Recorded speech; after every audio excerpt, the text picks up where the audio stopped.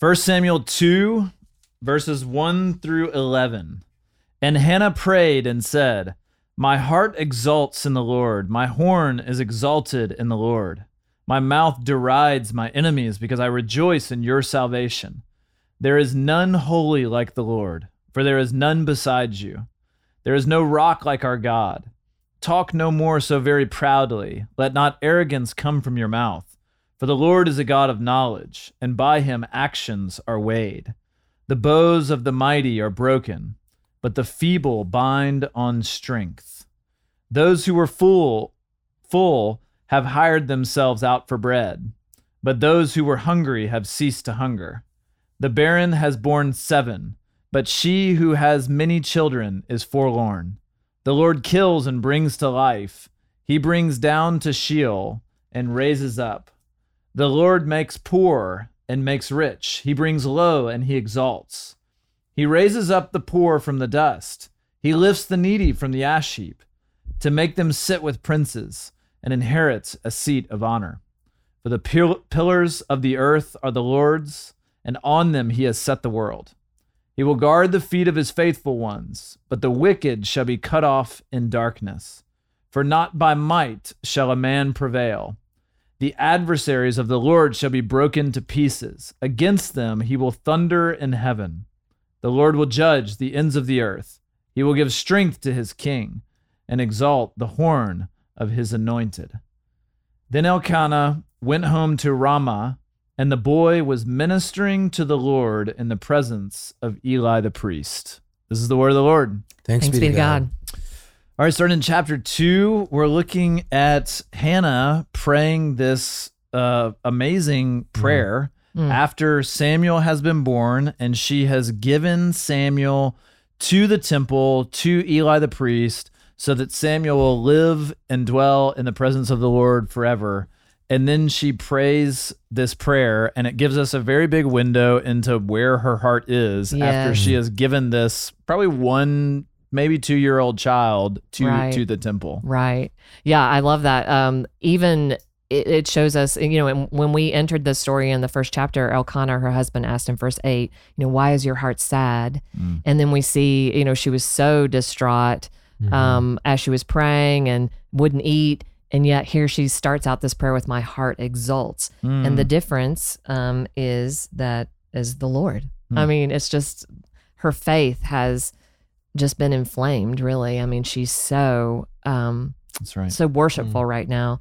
It's awesome to see. Yeah, I think every time I've read this passage or heard this story in the past, I kind of had this image where Hannah has made this wager with God, and it's sort of like a win-lose where she like gets her little baby and then has to drop it off. And this passage is, I think it's just you view the whole story in such a different light when you realize that this is an act of like heartfelt and joyful worship by Hannah. And that really just shines through. And what really, really jumps out to me is the lack of like first person pronouns.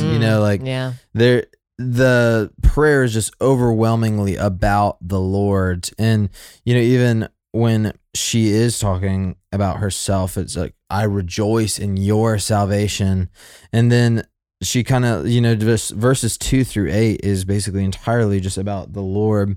And that even just makes me think about when I encounter the blessings of the Lord. And, when I move from seasons of hardship or, great anxiety or whatever into seasons of bounty, am I swept away in the goodness and favor of God, so much so that I almost lose sight of the blessing. I'm just so focused on the giver.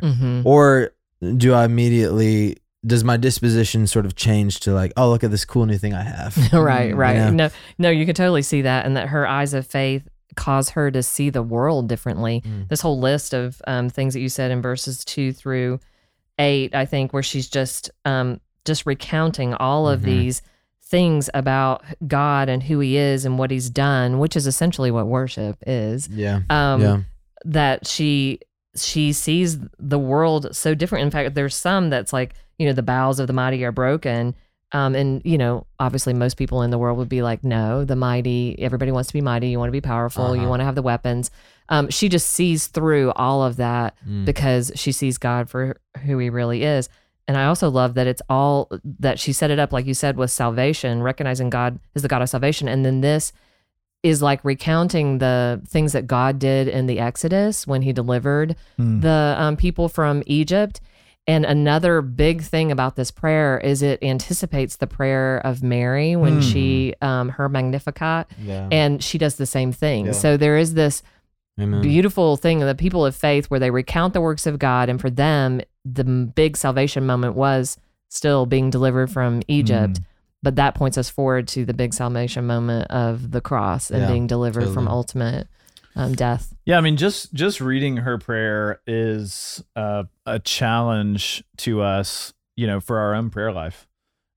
What does your prayer life look like? I think that's a great point that you made, Will, that she has a lack of first person pronouns. So in the very first, she does say, my heart exalts in the Lord, my mouth derides my enemies. So she's got a couple there at the very first, but then literally after verse 1, 2 and following, there's no other first person pronouns. Like she is just praying to the Lord and exalting in the Lord. And that's her entire prayer the whole time.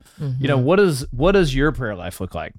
I think it's a good question for all of us to answer. Do we come to the Lord and we use a lot of first person pronoun? I mean, I'm guilty of this. And sometimes I catch myself and I'm like, wait, hang on. I need to worship the Lord in prayer. But I mean, that should be a major part of our prayer, a worshiping the Lord as we pray. So recounting the goodness of the Lord, recounting the greatness of the Lord and the things that he has done.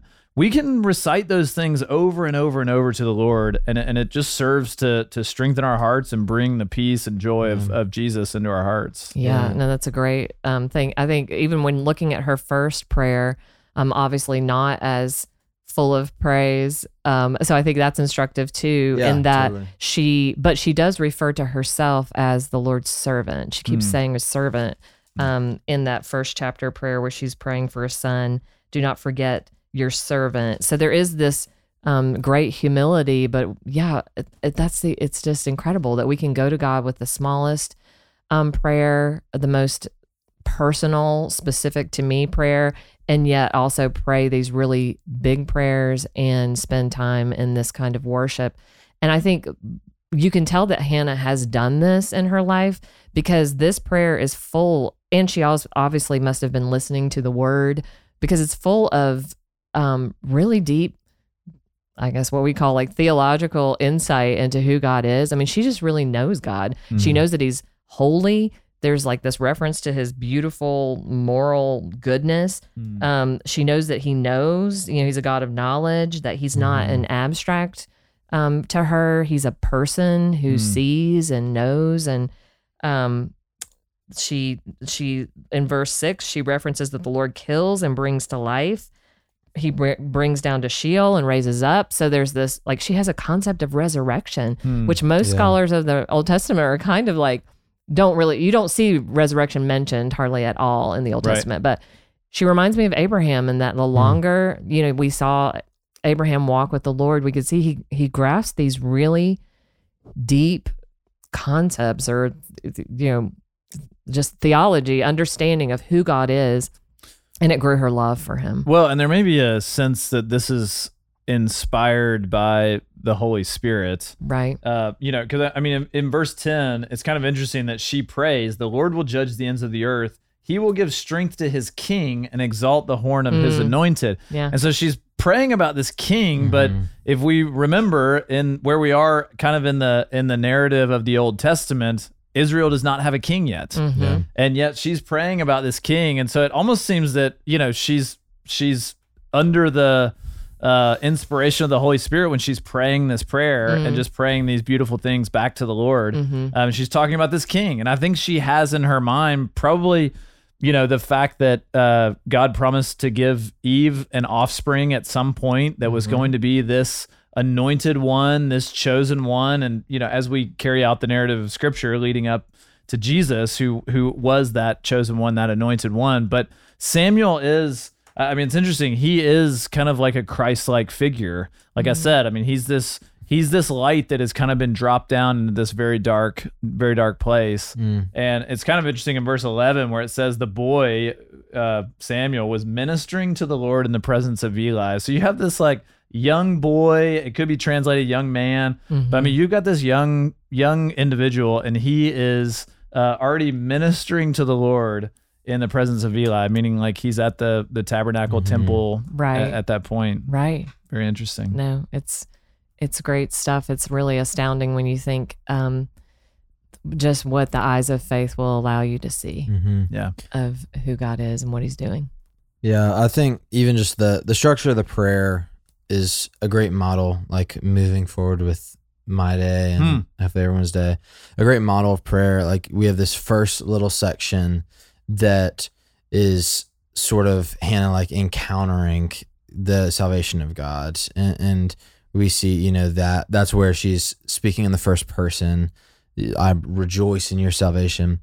And then this long middle section is just gazing on the character of God and the works of God. Right. And then the last little stanza switches to the future tense of what God will do. Yeah. And I think even for us, for young adults, we recently finished studying Revelation, and one of the great problems is that we often don't live in light of the story that is not yet fulfilled. Like we act like Easter is like the end of the Bible, and like really the end is still to come. And so I think that's such a good like focus on, how the Lord has worked in our lives, what that even reveals about who the Lord is, and then, what we in faith will see, and kind of ending in that posture of faith looking forward. That's right. I think it's an amazing outline for how we can structure our own prayers to make them very God honoring. Great point, Will. Well, for Jennifer McClish and Will Carlisle, I'm Barrett Fisher. Thanks for listening to Our Daily Rhythm. I'm Jason Dees, one of the pastors of Christ Covenant, and Our Daily Rhythm is a ministry of our church designed to help you more faithfully and effectively meditate on God's Word. If you ever have a question for us about one of our Bible readings or one of your own Bible readings, please don't hesitate to text us at 404-465-1737. Again, that's 404-465-1737, or email me directly at jason@christcovenant.com. We'll meet you again tomorrow for Our Daily Rhythm.